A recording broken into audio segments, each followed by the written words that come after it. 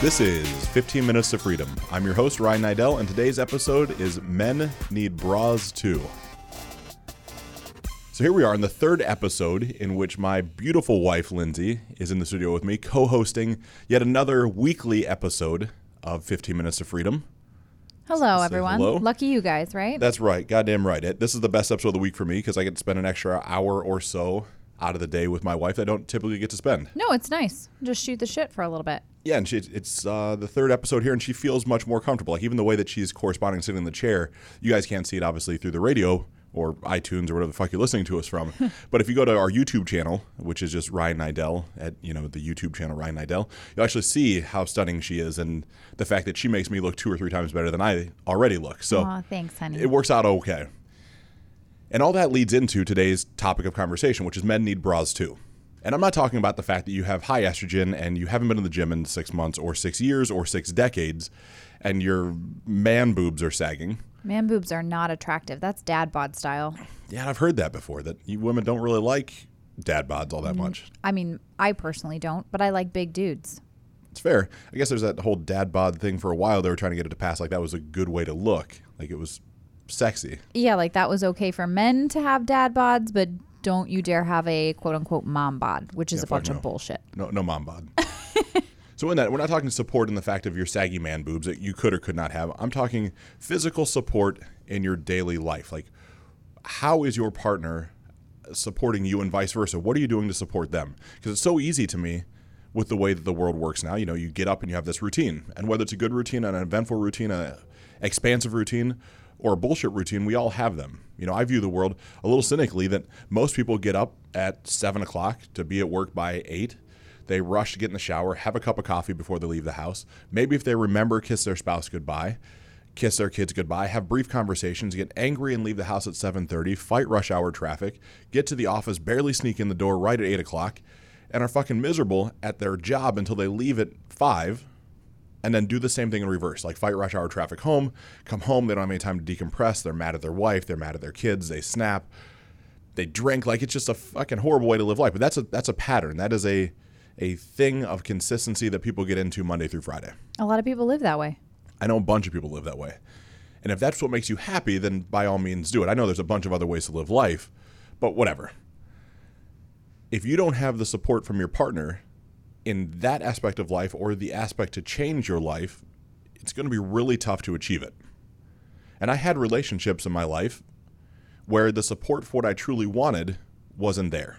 The support ended up being a give and a take for what I could provide would dictate the amount of support that I got. If I could pay for another vacation, if I could buy a new purse or buy a new pair of shoes or whatever the fuck it was, I got more support.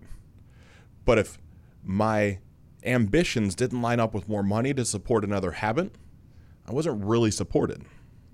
Like, it's crazy. And I can say that now coming from the fact of, again, sitting across from my wife here and knowing that she has supported all the crazy dumb shit that I've wanted to do almost since I've known her. And you, as people listen and know you better, you are a wing it kind of guy. So well, kind of. There's always fuck you. Not completely. No. You're an entrepreneur at heart. So there's always ideas. You're always bubbling new things up, and you're like, this is cool, let's do this. That is cool, let's do that. And it's always a new venture, a new start, hobby, business, whatever it is. There's always something that's flowing with you. He's deadpanning, looking at me so mad right now.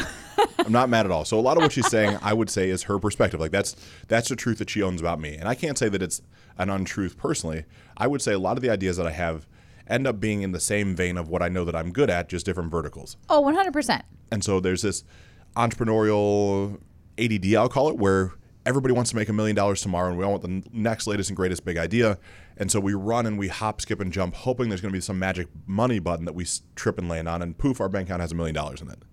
That's not quite exactly what I'm looking for or how my mind works. No, that is definitely not you at all. But you do focus on things that you're passionate about and that you're good at. Yes, like operational flow of a business and now marketing and automation. Those are things that I'm passionate about, that I feel good about. I'm very critical with my critical thinking and the application of how my mind works.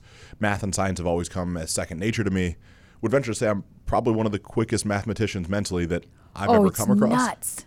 You can do numbers in your head like nobody I've ever seen. And not super complicated things, addition, multiplication, subtraction, nothing Guinness Book of World Records style, but it lends itself into my industry. And so when there's a new product or a new service, whether it's a nootropic that helps with cognitive reasoning, or a CBD company that we own, or any number of different things for different clients that we have, their ideas, they're exciting, but they're all loosely in the same vertical. But in all that, I have a whiteboard in my office at home. And Lindsay loves and hates this whiteboard. Oh, it is yes. Love and hate is a good way to explain that. Because I will, once a quarter, twice a quarter, there's no preset time to this. This whiteboard every once in a while gets completely erased, and I write down anywhere between 6 and 16 opportunities that I have, and I put the name of who's involved, and I put the number of sales that we can do a day, and I put the estimated revenue and the estimated profit, and what it would mean to our family if all these things happened. And the highest has been like $1.7 million a month. And as you're listening to this, I can assure you I'm not making anywhere near $1.7 million a month. I'm not making $107,000 a month. Like, we're nowhere near that. But it's the excitement of looking at this board and be like, man, if everything worked, if I could just get all the buttons to click, this is what would happen. And I'll put that on the board and I'll call Lindsay and I'm like, I just want you to see like all the hard work, all the long hours, all the things, all the ideas, all these, hey, I had this conversation. What do you think about this? Because that goes on in our life. Again, the previous episode, if you haven't listened to it, back at whatever that was 7 days ago, was about our style of communication, how important that is. Mm-hmm. So in that, I'm always communicating with Lindsay. Like, I had this call with this guy. He's got this company. He's helped doing this. What do you think? Yeah, we just kind of bounce that off. And, we walk into the office and look at the whiteboard and see what we've got going on. And in seeing what we have going on, I, up until very recently, have just not been able to really say no to anything. Like, I'm just the Jim Carrey, yes to everything, fuck it, we'll figure it out. And that's the winging it part of me, is I know more times in my life than not, I've been able to figure shit out, just get shit done personally. You are a get shit done guy. It hasn't always been the prettiest. It hasn't always been the most successful. Many times I've failed. But through that, I will just go. Like, I can figure anything out on the fly. Like, I'm so convinced of my ability and my networking and the people I surround myself with and the great guys in the company. Like, put me up against anybody, I'm fucking all in. And so Lindsay bears a lot of the brunt of that, like, being excited to maybe in 30 days take a private plane anywhere in the world to, like, oh, fuck, how do we pay rent this month? Or whatever the fucking dumb thing is that it's not really true, but, like, whatever those things are. Like, yeah, we've never been that bad. No, not at all. It's nowhere near that. But what ends up happening is I'm an idea guy, and I try to vet it out, and then she sees it, and she has wanted to support me, but over time, sometimes it's not easy, right? I mean, yeah, because you get the illusions of grandeur, so to speak, and I can't even call them illusions. I'll call them delusions. Yeah, well, like they're not. It's not an illusion. It's the fact in your head and with the math and numbers, everything works. The problem is you have to have everybody else put in the same amount of work that you are, and you have to have nothing break in the system, and you have to everybody needs to put in their part. It's not just you, and so those things don't make it into account on the board. Correct. And what's happened over enough of these board sessions is my funnel has started to get smaller.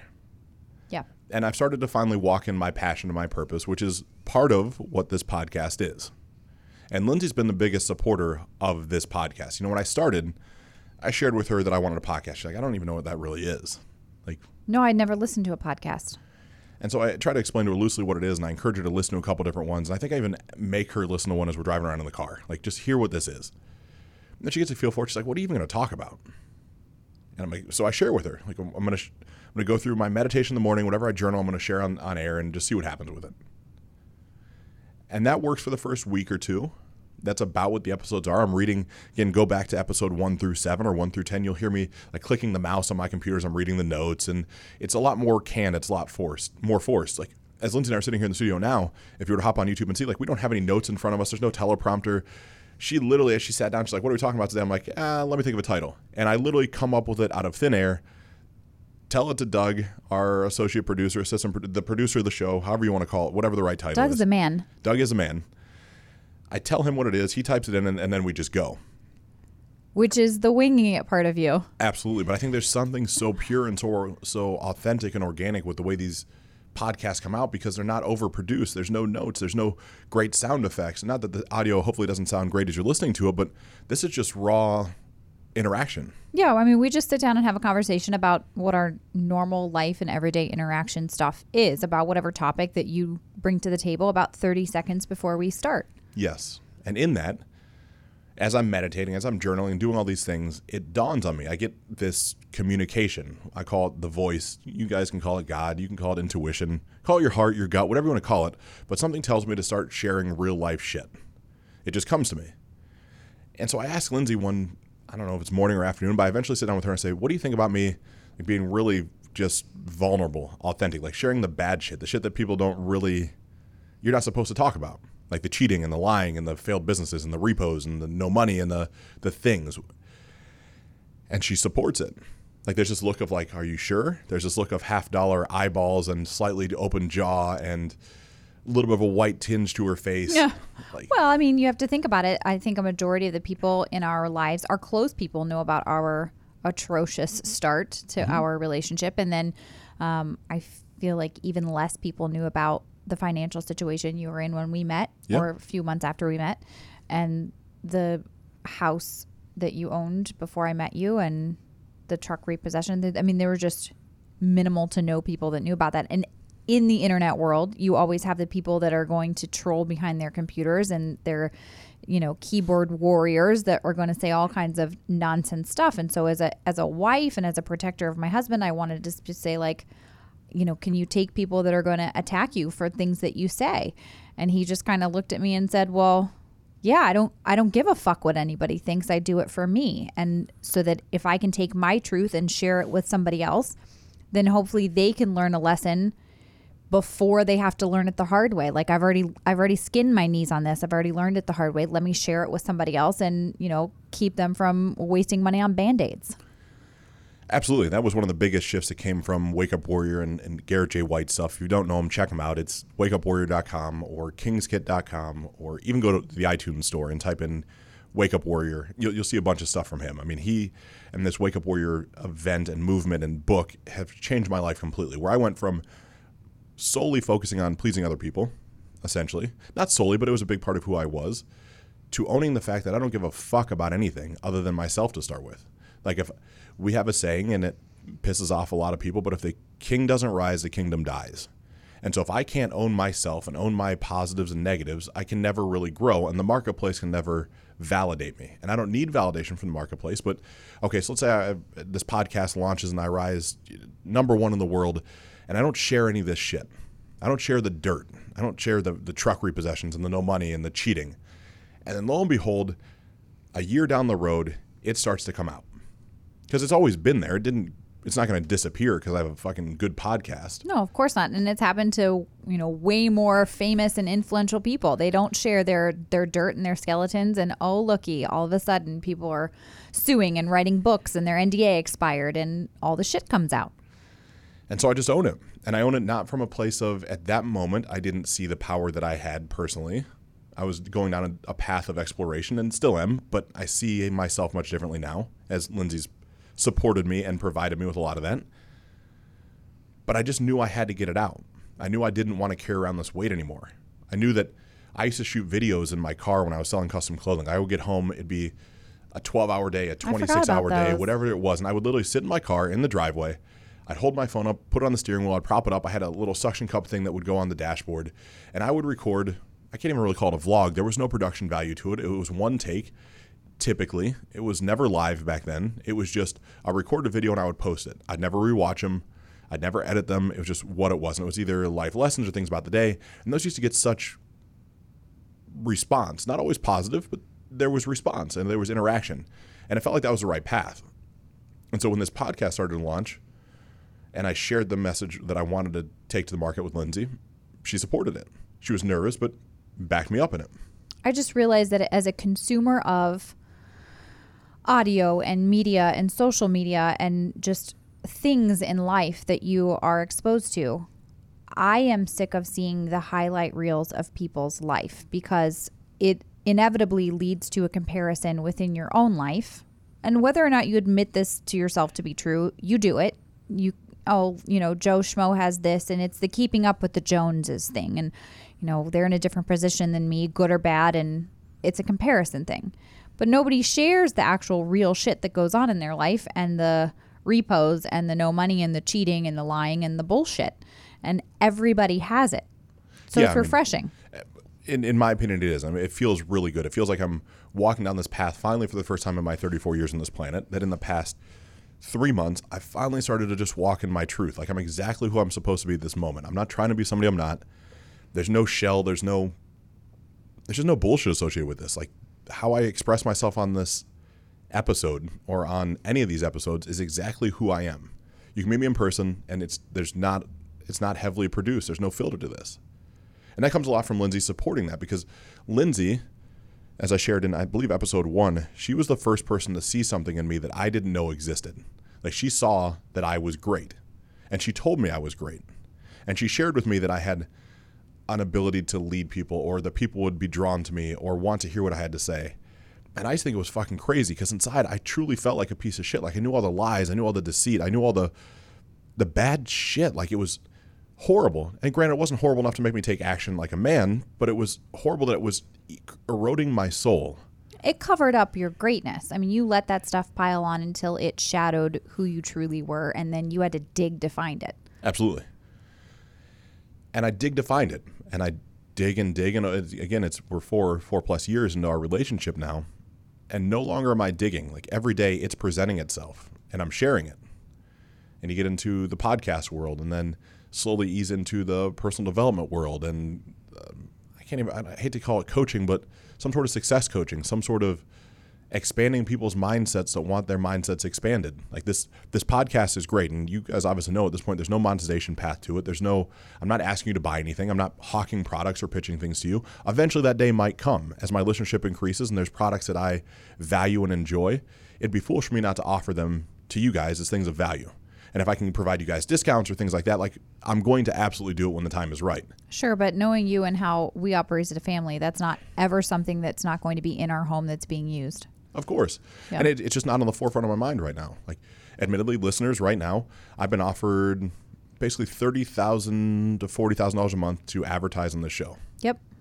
Our family could really use $40,000 a month, just as anybody's family could use fucking $40,000 a month. Like, of course. Again, that's more money than I made almost more money than I made my first year out of college. So it matters a lot. But it doesn't matter enough to water down the message and change the authenticity of who I am. Like, I don't drink Starbucks coffee. I never have. I don't like coffee. So I don't care if Starbucks wants to pay me, and they don't. I'm not degrading Starbucks. But if Starbucks was one that approached me and wanted me to advertise Starbucks, I can't do it. It's not real. I mean, I like Dunkin' Donuts coffee, so. And you drink Starbucks and Tim Hortons. Like, fucking Lindsay drinks coffee all the time. I love coffee. But all these things and pieces all come from owning who I am. But I can't really own who I am if I don't have the support from Lindsay behind me. And it's contradictory to the message of owning myself and knowing the power that I have inside me. But as a healthy relationship should correspond, in my opinion, Lindsay backs me up, and vice versa. Because there's days where I don't see it anymore. Like I go through the same actionable products and actionable items every day. Mm-hmm. The Core 4, the Stack, the gym, the eating healthy. Like, I do this stuff every day. But there's some days I wake up, I'm like, I'm just not going to be successful. Like, this podcast, nobody's going to care. Like, and she's the one to, pat me on the ass and say, like, you got to go do this. Like, keep going. Yeah, because as you say, you outlast the suck of it. I mean, you've been telling me that for the better part of a year now. You have to be like anybody. You need a partner that's going to remind you and support you in the fact that what you're doing is the right thing. And I've seen the changes in you now that you believe who you are and you found your greatness. And, there's going to be some person that's listening to this that says, well, I don't have greatness in me. Everybody does. And you certainly were the prime example of somebody that said, I don't have shit. Like, I have lied. I have cheated. I have just been a bad person. Like, this doesn't exist for me. And I always saw it because you wear your heart on your sleeve and you're a fixer by nature. And you guys will learn as you listen more to him. Ryan is a genius about backing out of a situation, like finding the back end of a situation to kind of dissect what you want the outcome to be. So he can say you want outcome A. He will take the steps from A to Z and he will work his way backwards to figure out how to get to that end point of A. Like, where does that path lead? And I have never seen anybody be able to do it like you do it. And you can figure out, I mean, you're just a genius in that. And so that's part of your gift in helping to lead people. He's smirking right now because I am, because I admittedly, who doesn't like adulation? Like, I love the fact my wife adores me that way, but I also love it because in this moment, she's exactly fucking right. Yes. Like, I know as the next change and evolution of my life comes, like I'm starting to book public speaking events and things like that. Like, this is giving me the power to start changing men's lives. Like, I've made a commitment that by the end of August, every episode will get about 30,000 downloads. Right now, we're getting about 10. At 30,000 downloads, after 30, 35 days, I'll be touching 1 million people's lives a day. Now, that's not because I give a shit. There's not some plaque you get for hitting 1 million people's lives. No, it's because it makes a difference to you. Huge difference, because I know through that there's going to be a subset of people that want more information, that when I launch my book at the end of October and I can put something in your hand that says, like, if you follow this shit, if you do this all worked for me. Like, here's pieces from 57 different books I've read and 12 different seminars I've been to, and here's how this all works actionably to you, and I can hand it to you and be proud of it because I fucking wrote it. Yeah. And then that turns into more speaking, which turns into more coaching and development, which turns into me filling up my cup in a way that I didn't know was possible, that I always fucking wanted. Like, I always wanted this shit. I just never had the support system behind me saying, like, you should do it. Like, you have the tools. Because I was self-defeating. I think most men, not even laughingly, it's sad, but we all do it, in my opinion. Our developmental ages from 4 until 12, for most of us, there's some fucked up stuff that goes on. Now, you could have a perfect upbringing, and everything could be beautiful. Two parents love each other. Everybody's faithful. Dinner every night together. Dad doesn't travel. They make $1 million a year. Like, come up with your idealistic upbringing. But from that, during those developmental ages of 4 to 12, there's some things that get ingrained in your subconscious that if someone doesn't help you dissect and analyze and grow through, they're going to cripple your growth later in life. Lindsay said on a past episode that her mother was very negative. Mm-hmm. She still is. God love her. She's a negative person. Yeah. And not in a, like, I don't know how to, it doesn't mean she's a bad person. She will always think of the worst case scenario and it has a negative tone to it. Yeah. And that was, my father raised me much the same way, where if you plan for the worst case scenario, if you plan for the worst thing, then anything that happens above and beyond that is a win. It's a win. Yeah. And like, that was just like what was ingrained in my head. It's like, well, sure, in its own right, like, don't shy away from the fact that stuff could go wrong. But what happens if you start analyzing, like, you expect everything to go amazingly well? Like, life gets better when you start looking at the positives versus assuming the negatives are always going to be there. And admittedly, love Lindsay's parents to death. Our relationship has grown 180 degrees, like, it completely morphed in the past year and a half. Yes. By the fact that they see me being a good father to Gianna and a great husband to Lindsay, and they know who I am as a person now is different. Like, they could pick up on my shit before they even knew there was shit. I'm sure they could pick up on it. Before that, there's no part of Lindsay's parents' lives that I want. No, exactly. I Not agree. degrading them, just as I look at people's lives, how they live, where they're at health-wise, what they're doing at this stage in life.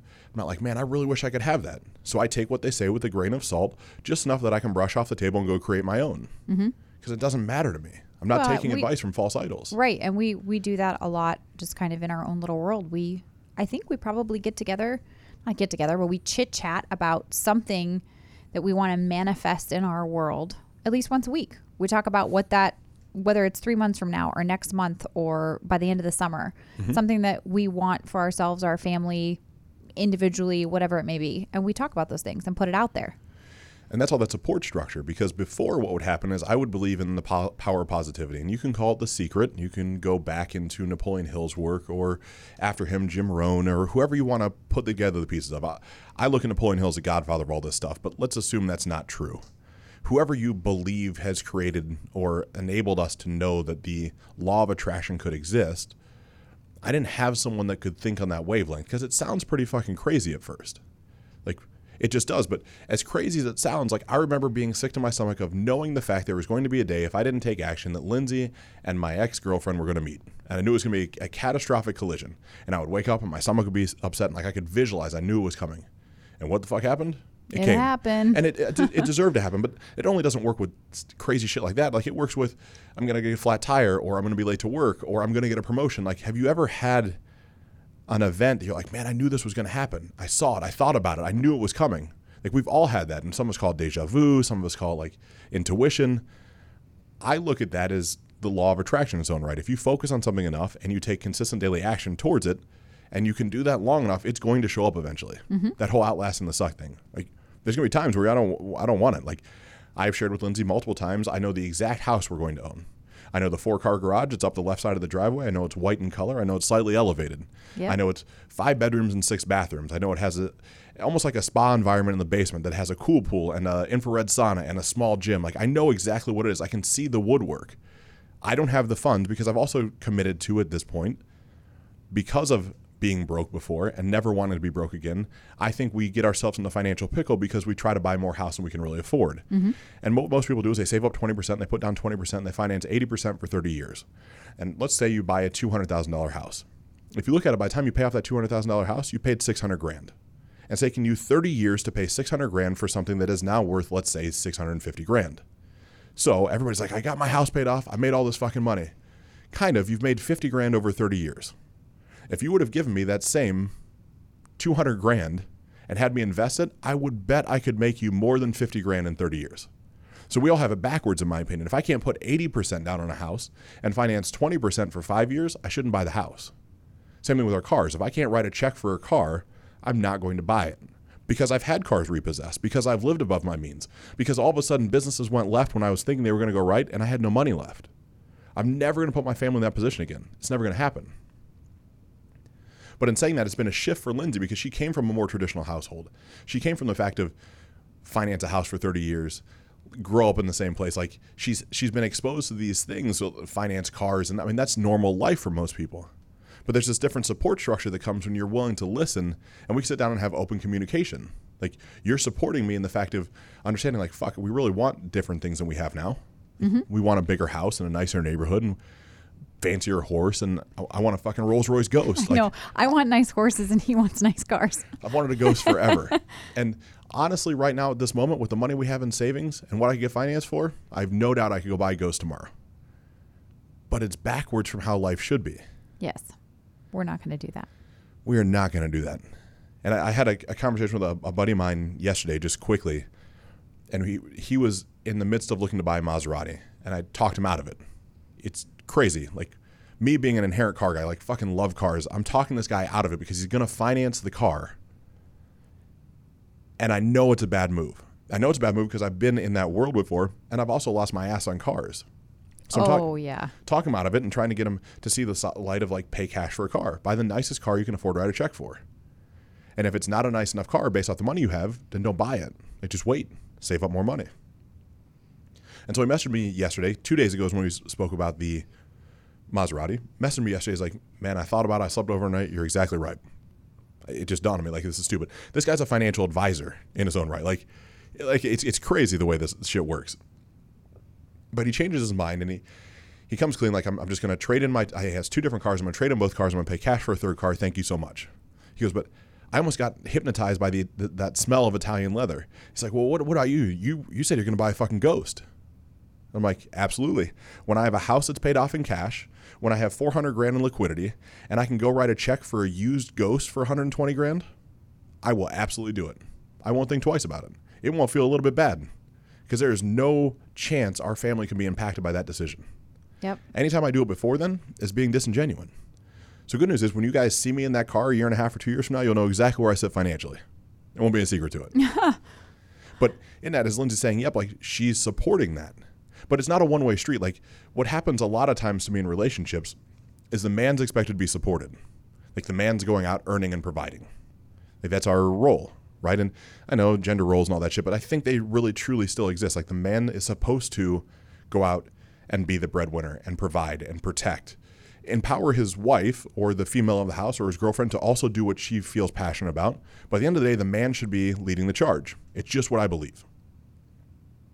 Not in a sexist way, but in the fact of, I believe it ends up being healthier in your relationships when that's the way the world is created. Yes. And I mean, that's not to say that you don't empower me to do my own thing or keep me from doing something, or you should stay at home and do the dishes. Like, that is not our household at all. No, and it's not a thing about income either. Like, I don't give a shit if the man is out producing and he's producing 60 grand a year and his wife's producing 160 grand a year. Right. It's nothing to do with income. It has to do with the fact of being the man, like being the leader, being out in front, like showing that you care enough to go and build and create and take passion and pride in what you're doing. Like, that stuff matters to me a lot. As a woman, I like that. And I believe a lot of women do. But for that, you also have to reverse the role as a man. Like, I have to support Lindsay and figure out what she needs and what's important to her. And that really started for her and I during her time at MedVet, you know, a local veterinary hospital, one of the biggest veterinary hospitals in the country. Lindsay was, I believe at that point, leading the critical care. No, I ran a surgery service for one of the specialty surgeons there. There it is. Okay. Yep. So she's very actively involved. But what's happening is she's scrambling out of the house by 8:30 in the morning at best, sometimes earlier, to take Gianna to preschool, daycare, whatever it would be. Mm-hmm. She's then fighting rush hour traffic. She's then staying at work until 4:30, 5 o'clock. She's fighting rush hour home to make sure she's there to get Gianna by 6, or asking her parents to do it, or asking me to do it. By the time she gets home at 6:30 or 7, and she's starting to hate her life. Yeah, because then it's mama, right? You've got kids that need stuff, and then dogs that need stuff. And I'm needy. Husband that needs stuff. Yeah. People need fed. Laundry still needs done. Dishes still need done. Stuff needs picked up. And there's only, maybe 2.5 hours until it's time to get that mama kid to bed, who's still saying, hey, mama. So, then it's what time is left. And not that you don't help, but the majority of those kind of things falls on the woman. And someone's going to hate this. It's the role reversal, and you should empower this. But fuck your shit. Like, I'm sorry, that's the role. The kids want the mom. Have you ever seen those memes that say, oh, I believe your dad also knows how to get you a snack? But the kids ask, and then there's no time for me, and then it's back up and doing the same thing again. Yeah, and admittedly, I am the worst ever at doing laundry. I fucking hate laundry. When I lived as a bachelor, I would do laundry when I was completely out of underwear and undershirts, and then I would throw them all in the washer. I'd spend an afternoon washing them, and then I'd have them all in a big pile. And I would never fold them. They'd sit in 2 laundry baskets. I carried the laundry baskets upstairs to my room. They'd sit on the floor. I'd take clothes out of the laundry basket that I needed them, and then just repeat the cycle. That has really been my story from the time I was in college until now. Hasn't really ever changed. No, he still lives out of laundry baskets. I will do the laundry and fold it and then take it upstairs, and then he just picks out of the baskets. So needless to say, I'm kind of worthless when it comes to laundry. Like, I don't put a lot of value in it. I actually asked Lindsay now, from where we sit in life, I said, look, let's get ourselves someone to help us around the house to free up more of your time so you feel more empowered. Let me support you in this by, run an ad. Let's find somebody that we can help out or can help us out. I look at it 2 ways now. I look at it's our responsibility as people that have done at least okay for ourselves, that there's a group of people that would love to work 3 or 4 hours a day, 2 or 3 days a week to fill in their time, make a little bit of walking around cash, that love to clean and help. And maybe it helps put their kid through school, or maybe it helps subsidize their retirement, or maybe they just fucking love it and we're doing something they're passionate about. Because it's something I'm not passionate about. Like, this is a Tim Ferriss 4-hour work week deal. If it's not making you money and you can't get it done easily, outsource it to somebody else because you'll make more money in your free time. Like, that's just how this shit works for me, and I don't like it. So if I don't like something, same thing with mowing the yard. I don't like mowing our yard. No, and I don't either. So we outsource it. We outsourced it. It's a $20 deal. So someone comes, it's $80 a month to have somebody mow our yard. Like, sure. Is that wasteful to some people? Absolutely. We have our own fucking lawnmower. We don't have a big yard. We live on a golf course. There's really zero excuse that we can't mow our own yard, other than the fact that neither one of us like to do it. So it probably wouldn't get done in a timely manner, and our neighbors would complain, and it doesn't make us any money. No, and that's part of the communication from the previous episode, plus the support attached around it. It started with Lindsay complaining to me, like, go mow the fucking yard. And so I eventually had to communicate to her with, like, I don't care how big or small our yard is. I don't want to mow it. Yeah, I was mowing the yard, and I went, you know what? I'm not doing this on top of everything else I do in this house. Go mow the fucking yard. And he was like, okay. He did it one time, and he went, I'm paying somebody to do this. I don't want to mow it. Yeah. Okay. Yeah, sounds good. It's communication, then support behind it. I explained why. You could also call it a justification, but it's an explanation for me at that point. I don't enjoy it. I don't want to go outside. I don't want to spend 35, 40 minutes doing it when I get home. Like, just not for me. I don't take pride in my yard work. Like, I'd much rather get out with her and go ride the Harley for an hour. Like, that's a better use of time to me. And so she supports that, but I'm supporting her back. So she's at MedVet and she's disgruntled by the lack of time she has, and she is slowly burning herself out, and she's not able to go to the gym, and she's just grumpy. Like, we have this term, I don't know where we came up with it. Grumpopotamus. Yeah. There was at some point in life. Make the noise. It's not going to. Yeah, I will. It's not going to translate all that well, but No. there was some point as Gianna's growing up where she was grumpy. Like, there was something that, frowning and sitting on the couch and just mad about whatever. Time to go to bed, brush your teeth, you're not having a snack, name what it was. And so I thought, I can make her laugh. And there was something on TV about a hippopotamus, or maybe it was on YouTube. And so I look at her and say, quit being a grumpopotamus. We lost it. And I don't even know if I can make the... It's not going to translate on the microphone, but he has a grumpopotamus has its own noise. And so if somebody in our household is being grumpopotamus, he starts to make the noise. And it's, any one of us three will start to make the noise at the grumpopotamus person. Yes, and it ends up, you hear the noise and you hear the word grumpopotamus, see the facial expression of the person trying to make this. It's like a hissing sound followed with like a lip flabbergasted, like shh. Like it's so bad. But if you've ever seen that, like watched a hippopotamus video, they have this really weird sound themselves when they come out of the water. So it's kind of like this hybrid version of how I'm being a hippopotamus. Yeah. But it's a grumpopotamus. And so I saw her becoming this grumpopotamus all the time. Like the value and the power that she has in our relationship is being diminished by the environment that she's in. Not by her as a person, but the fact she's being worn down by, I'll call it, societal confines. Oh, I'm exhausted. On call, weekends, holidays, bullshit. Over it. But Lindsay's super used to, from her upbringing, you work 40 hours a week for 40 years, and then you retire with 40% of your income, and that's how you live out the rest of your life. Mm-hmm. Like it's a 40-40-40 plan for her. That's what her family did. That's what her parents have done. Like that's life. That's what she was accustomed to. And me, on the polar opposite, I'm like, man, fuck this. Stop working. Like we'll figure out another job for you. Like you'll do anything else to make money for yourself. And there's just almost disbelief that it could be possible because she's seen the worst part of being an entrepreneur at this point with me. She's seen the fact of, wait, this guy had all this money and all this cool shit. And now he has no money and I'm bailing him out of life. Yeah. Yeah. It's like, why the fuck would I sign up for that? Like, just trust me. Like, you'll be good at it. So she ends up finding Rodan and Fields. Yeah. I joined Rodan and Fields MLM and it was fabulous.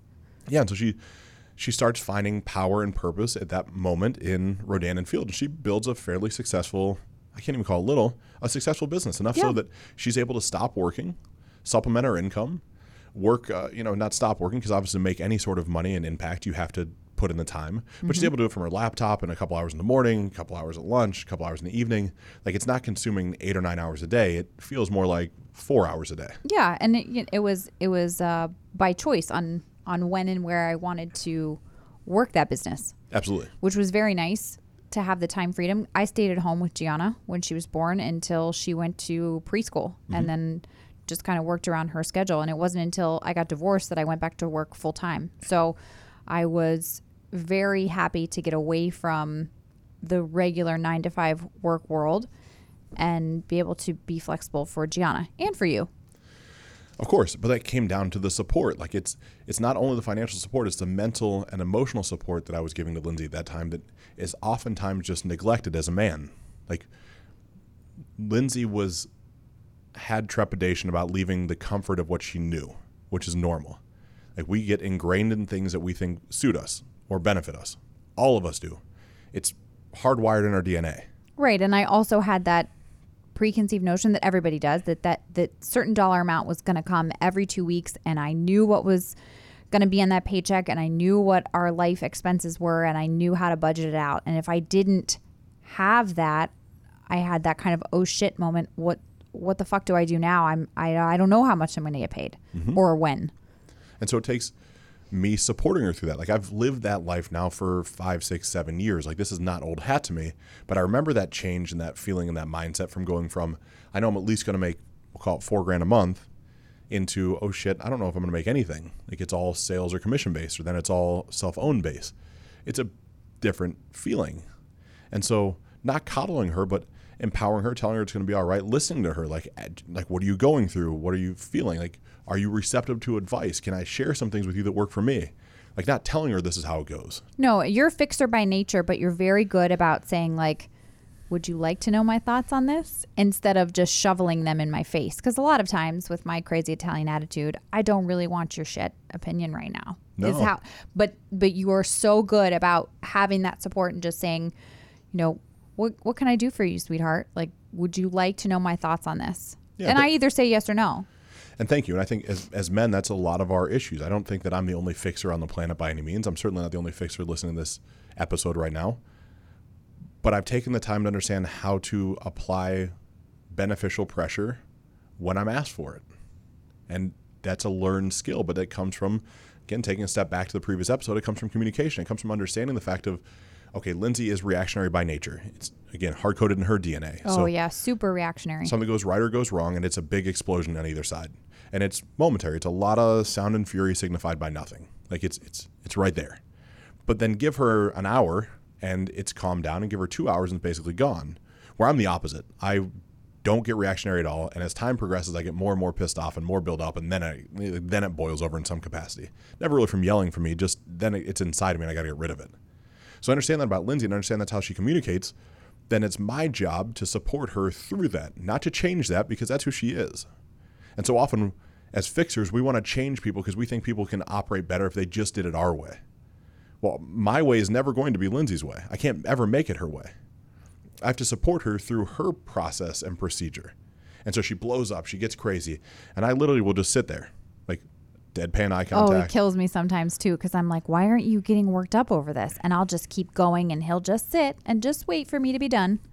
Because she's trying at some point, like when she's seeing she's not getting a rise out of me, like my emotional status is not increasing at the same rate that hers is, it's making her more fiery, so she's trying to get me to elevate. Yeah. I'm like, man, come on, get in. Good or bad. It's not always this is not a blow up thing. It could be like, let's get excited about this. Just how it is. And so I stay pretty steadfast. And then I wait. I let her calm down, and then we have the conversation. That comes from that support, though. And so you look at the Rodan and Fields thing, and then eventually Lindsay got just burnt out. Like, she realized the fact at some point that trying to convince people to sign up to also sell Rodan and Fields was not her cup of tea. She was good at it. It just, she wanted something different. She didn't want to hustle people into being a part of an MLM that only a handful of people were dedicated. It's the 80-20 rule, just like any business. Oh, 100%. But she had been in part of a medical world where there is no 80-20. It's 100. Like, if you get to that level and you are a surgeon inside of a medical facility or an internal medicine specialist, whoever you are, like, you're not only like, you're not playing small ever. Like, you have to be going big all the time. So she was painfully aware of 100% when the world is 80-20. She'd sign up 10 people. 8 people would be fucking complete duds. 2 people would kind of get it figured out, and 1 would maybe eventually go into making some sort of income from this. Fair? Yeah, and it was just exhausting, and I didn't want to babysit people anymore, and that's okay. That just wasn't for me. I still use all of my RF stuff, and I love it. The products are great. Yeah, and you sell people buy products, right? Yeah, I still have a lot of customers, and I still have a team actually that sells and does stuff, which is great. I don't actively pursue, hey, you should sign up for this and go sell it yourself. And that comes back to what we've talked about before. Like, I use the products and I love them, so I'll share them with people, but I'm not going to pressure you into buying something. Some things are for you and some things they're not. Absolutely. And so Lindsay's go-to in a panic situation consistently is, I'm just going to go back to work. Yep. It's time for me. I am going back to work. We won't have any money come in for a couple of months, and I'd be like, fuck this. This is scaring me to death. I'm going to go back to work. And so to put the frame on it, as I typically do, same thing I say to her, all right, let's walk this backwards for just a moment. You're going to go back to an environment where, if you're lucky, you're going to make $40,000 a year. Roughly, that's about $3,500 a month. By the time you take out taxes, gas, all that stuff, you're going to be left with about $2,000 in your pocket, $2,000 spending cash to walk around with. What else in life could you do that you don't have to leave the house, that you don't have to travel, that you don't have to fight rush hour, that you don't have to miss Gianna growing up to bring in $3,000 in cash? Because the implications of that and not having the time and all that, it's about going to be a wash. It's going to be about the same. And she looks at me and she gets mad and she's like, fuck. Every time. He does it to me every time. You're right. Because it is. Like, I am right. Like, you're right. You're 100% right. And it's atrocious that I lived that way for so long. Like, if you're an individual that's making, and I'm not degrading this at all, but if you're somebody that's making $35,000 to $40,000 a year, I heavily encourage you to consider other opportunities that allow you more flexible time and freedom that you could replace that income. Because you're at a level and a lifestyle right now where you have control to go build something on your own. When you get to the 100,000, 150, 200,000, it's pretty tough to cut bait, start all over, and replace that amount of income right away. But in a month or two, most of the time, you can figure out how to hustle, if you will, and start creating your own business that will supplement that sort of income.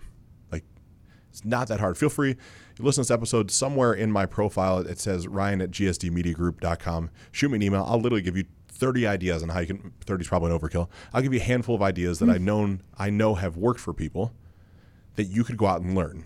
I don't know if I have time to teach you, but I can share them with you.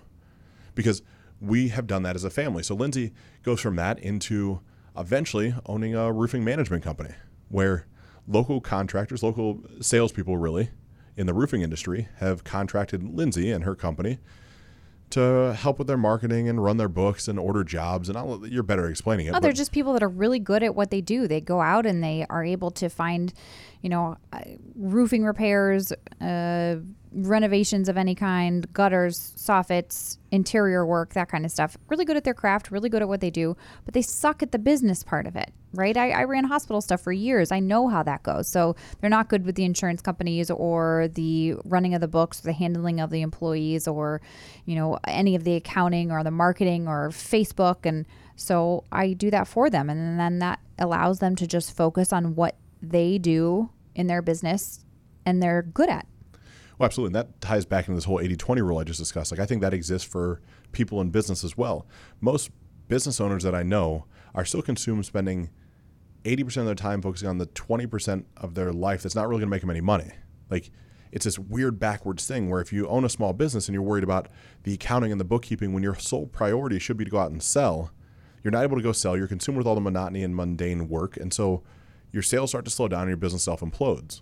Where if you're the best in the world in your world at selling, you need to go out and do that and then backfill in the positions that are kind of automated, much like Lindsay's. And that's where my management position comes in. And what's nice is I can do that from anywhere. We have an office here, so people come in and meet me here twice a week for the accounting or payouts or whatever it may be. And then the rest of the stuff I can do around, honestly, in the summertime, Gianna's schedule, because that's what life is about.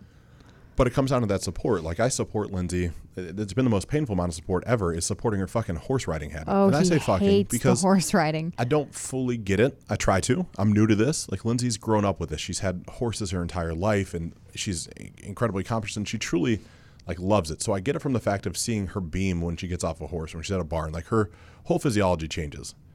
So I support her in it. But I didn't realize the time, energy, monetary value of horses and what they take. So Ryan is big on ROI, return on investment. And he does not understand the return on investment with a horse at all. Because honestly, if you're a horse person, there's no return. There really isn't, right? You pay all these monies to go to these horse shows and you trot around your big fancy horse and you jump the big fancy jumps, and then you get a ribbon and maybe a couple $100 of prize money, and you get points at the end of the year, and you maybe win a new halter or saddle pad or a bridle or something fun. And it's like, yes, I did it. But from a horse person's perspective, it's about the team building. It's a sport. And so, unless you're a professional athlete, you're not getting a lot of ROI. You're a high school kid that plays football and you freaking love it and you're great at it until you're not anymore. And I just plan to be that high school kid that's great until I'm not anymore. Yeah. So it's been a tough pill to swallow to support the horse riding. I originally we hadn't had horses based off, where we were at financially. We hadn't had horses the entire time we were together. And I knew it was part of her life that she was missing. Like, she'd shared enough pieces and parts. She never made me feel guilty about it, but she just didn't have part of what she needed. And so I found from an old friend of mine from back when I was in the car days, she had posted on Facebook that she was selling a horse. Her family owned a horse farm. And so I communicated back and forth, and I thought I was being super slick. I thought I had this whole thing set up because I don't know anything about these horses. I just know she owned a horse farm and she's a good rider. Didn't know there's different types of riding. Didn't know any of this stuff. But there's this horse. I think I had her talked down to like $5,500 or $6,000, which is still a lot of money. But it's not like these damn horses get to like a couple $100,000. So there's a big discrepancy, which I didn't know then. So I convinced Lindsay to go look at this horse. I'm all excited because I think, man, it's perfect. She says yes. We can figure out how to buy the horse, keep it at the barn. we're good. Yeah, in his head, it's very, very simple. And me, I'm coming from Wellington, Florida, and where they have the biggest, fanciest Olympic jumpers on the planet, and the best riding clinics and the best barns. And he's like, just go to this little barn and see this horse. And I'm like, okay, sure, this is great. Like he's supporting this. He's taking an interest. Like he's taking the time to research this and find somebody. And then the horse isn't what she wants at all. It's got something wrong with it physically. It's not the right type of horse as far as what it's good at doing. The barn is actually getting sold, so they're moving it, so it's not convenient. But I opened Pandora's box because now Oh, yeah, he fucked himself on this one. Yeah, I'm like, I want to support you, so I figured this horse out, we're good to go. And in my mind, horses are like $7,000 or $8,000. Well, then we start looking at like $25,000 and $30,000 horses, which she still is saying are just barely adequate. Somebody's going to think I'm such an asshole listening to this thing, but you have to understand. I know, but you have to understand the horse world, and it's just a $20,000 horse is cheap in a horse world. Yeah, sure. So we end up eventually leasing a horse versus buying a horse, and that's a whole racket because you pay all this money and you don't get anything at the end. And Lindsay's actually making these horses better. Like she's a very accomplished rider, and she can take a horse that's a mediocre horse and turn it into a just work on its problems a little and make it, a little better. Yeah, she ends up making a mediocre horse, entry level, high level horse would be the best way to say it. I don't know how to, like, she increases the value. And so it's wild. Like, we pay money to make somebody else's asset worth more money when she's done riding. And it's all the money goes away. And then you pay for food and you pay for board and you pay for all this shit. So either way, I still sound a little grumpopotamus myself about this. Total grumpopotamus. But I'm supporting the fact that I know that she needs this in her life. I don't have to understand it. Much the same as the warrior stuff, which we've covered. I've been out to the barn a handful of times. I don't avoid it. It's just if it fits in my schedule, I go. We were just there this past weekend. Mm-hmm. And I've seen the horse, and we've switched horses, and I know the guys and the families at the barn, and I see just a general enjoyment and excitement she gets. I don't like the flies. I don't like the smell. I don't like the fucking sounds. I don't like any of it. It's not for me. But part of supporting doesn't mean acceptance. Like, I don't have to accept it as part of my life. I just don't have to. No different than what Lindsay's saying right now about Warrior. She knows that Warrior has changed my life. It's changed our family's life. She's been very vocal about that, social media, on this podcast. Like, it's made me a better person, and through me, our family. Yes, I agree. And I live what we would call the Warrior's way every day to the best of my possible ability. But part of Warrior is consistent events. There's an event going on right now in Huntington Beach, California that I wasn't supposed to be at. Now, business stuff and podcasts and travel, like it's becoming difficult for me to get out there. Out there, he means California. Yeah, Huntington Beach, California. We're recording this in Columbus, Ohio. So it ends up being a 6 or 7 hour trip to get out there. And because it's last minute flights, it could be as much as $1,200 round trip and plus hotel stay. So all of a sudden, you're looking at $1,500, $2,000 just for what's now going to be a 2 or 3 day week. Like 2 or 3 day event. And because I've been to now 3 or 4 different events total, maybe probably 3, I think is the right actual number. And because I live this way the whole time, she's like, I just don't get it. Like, what are you going to do? Like, where's the value? Yeah. And we've talked about this before privately at home. And I don't want to take anything away from Warrior because it has changed who you are as a person and gotten you to realize just what your gifts are and own those things for yourself. And it's been amazing. Like, you truly are living that. But in that, going to another event and then another event and then another event, to me, it starts feeling like you know this stuff so well and inside and out, and it's so who you are that you don't need to go to another event for somebody to quote unquote teach you this way. You are the way, you live the way, you know the way. Yes, and part of where I'm at and part of the ascension model they take us through is there's a certain piece of camaraderie and finally being around these men, these 200 or 300 other men that will be there that you've forged bonds with and relationships with and friendships with, that you're all interacting and you're all expanding together. Because in daily life for me, it gets pretty tough. Like, there's the guys at the office, maybe 1 or 2 guys in a social circle, but the majority of the life doesn't run at the speed that I run. And so it's tough to find people to interact with and truly bond with for me. Yeah. Not that I'm elitist or better, like, I just do things differently. And I do things in a way that is sequential and segmented, and there's a bunch of us that do it the same way, and called all guys in the Warrior movement of some capacity or another. And so I get where Lindsay's coming from, but she's still ultimately, at the end of the day, this is the first time where I don't feel like she's actually supporting it. Like this past week trip that he's supposed to have been going on, I wasn't supportive of that. I honestly looked at him and said, you know what? I don't really see the value in you going to this one in particular, but if that's something that you want to do, then you go. So that was about the extent of my support, where the other parts I've always been, okay, go. This is what you should do. Yes, I get it. Like, this is for you. It's going to help you. It's going to change you. This is what you want. I see it. I don't understand fully what it is, like when we first started this, but okay, let's do it. But this one was a little different for me. So here we are, still on the fence, and if I'm going, there's flights out tonight and tomorrow morning. It's back and forth because it feels strange when she's not supporting it. Like, normally she's like, just go and we'll figure it out. Like, it doesn't really matter. And this is the first time she hasn't been there. So the support doesn't have to be blind support either. You don't have to just support because you know you're supposed to. Like, part of this relationship stuff and speaking up and sharing your thoughts and feelings are expressing them and having calm conversations about the impact of decisions on the household. Like, yeah, I certainly wouldn't be upset or mad about it. I just personally don't see the value in the time and the money for you going out there for this particular thing, because I don't understand it. And so I've been upfront and open about that particular event. Of course. And Lindsay is phenomenal, just as I am. I think we all probably are. And then we want to prove a point. We try to make it relative or relevant to other aspects of life. So for me, I instantly want to feel back at her like, your horse costs way more every month than this fucking trip. This is no big deal. I go on 3 or 4 of these a year. Like, fuck you. You have an expensive fucking habit and hobby, and I don't have any of that shit right now. I go to a fucking gym that costs me $70 a month. Like, that's my expensive habit. I don't spend money on steroids anymore. I spend very little money on nutritional products anymore. Like, fuck you. Yes, this is our, and people are like, well, he's saying fuck you to his wife, but these are how we have our conversations. It's never a mean fuck you. It's like, no, fuck you. Like, listen to what I'm saying. Yeah. That's how we communicate, though. For sure.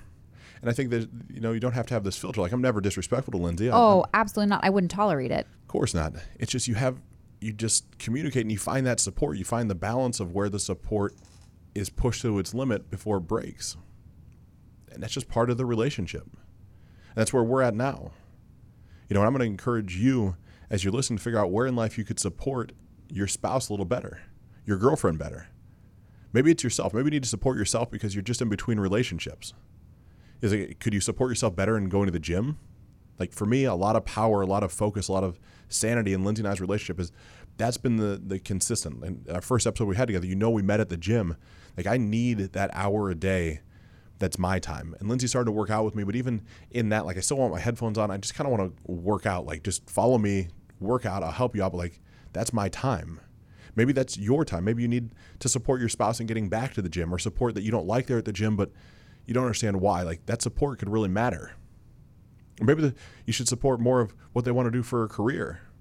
Like, it doesn't have to fully make sense. At some point, if your partner's being called to go to some different level in their life, you have to support the fact and trust that things are just going to work out the way they're supposed to. Like this podcast, for instance. And the path that this is going to take me down, or is taking me down right now, that we're in the process of going down together. Or maybe it's just supporting your relationship. You really need to sit back and see, where could you be more supportive to your partner? Like, where could you encourage them to be more and do more and be happier?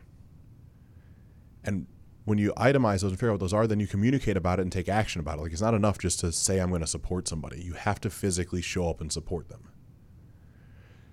But if you're willing to sit down and take the time to put those 3 pieces together and really consistently do the work on them, I guarantee your relationship gets more healthy. I guarantee it gets more stable. I guarantee you end up having more sex. I mean, all the things that go into this all will end up filling up your buckets quicker. And to me, when my bucket's all the way filled up, I get way more shit done.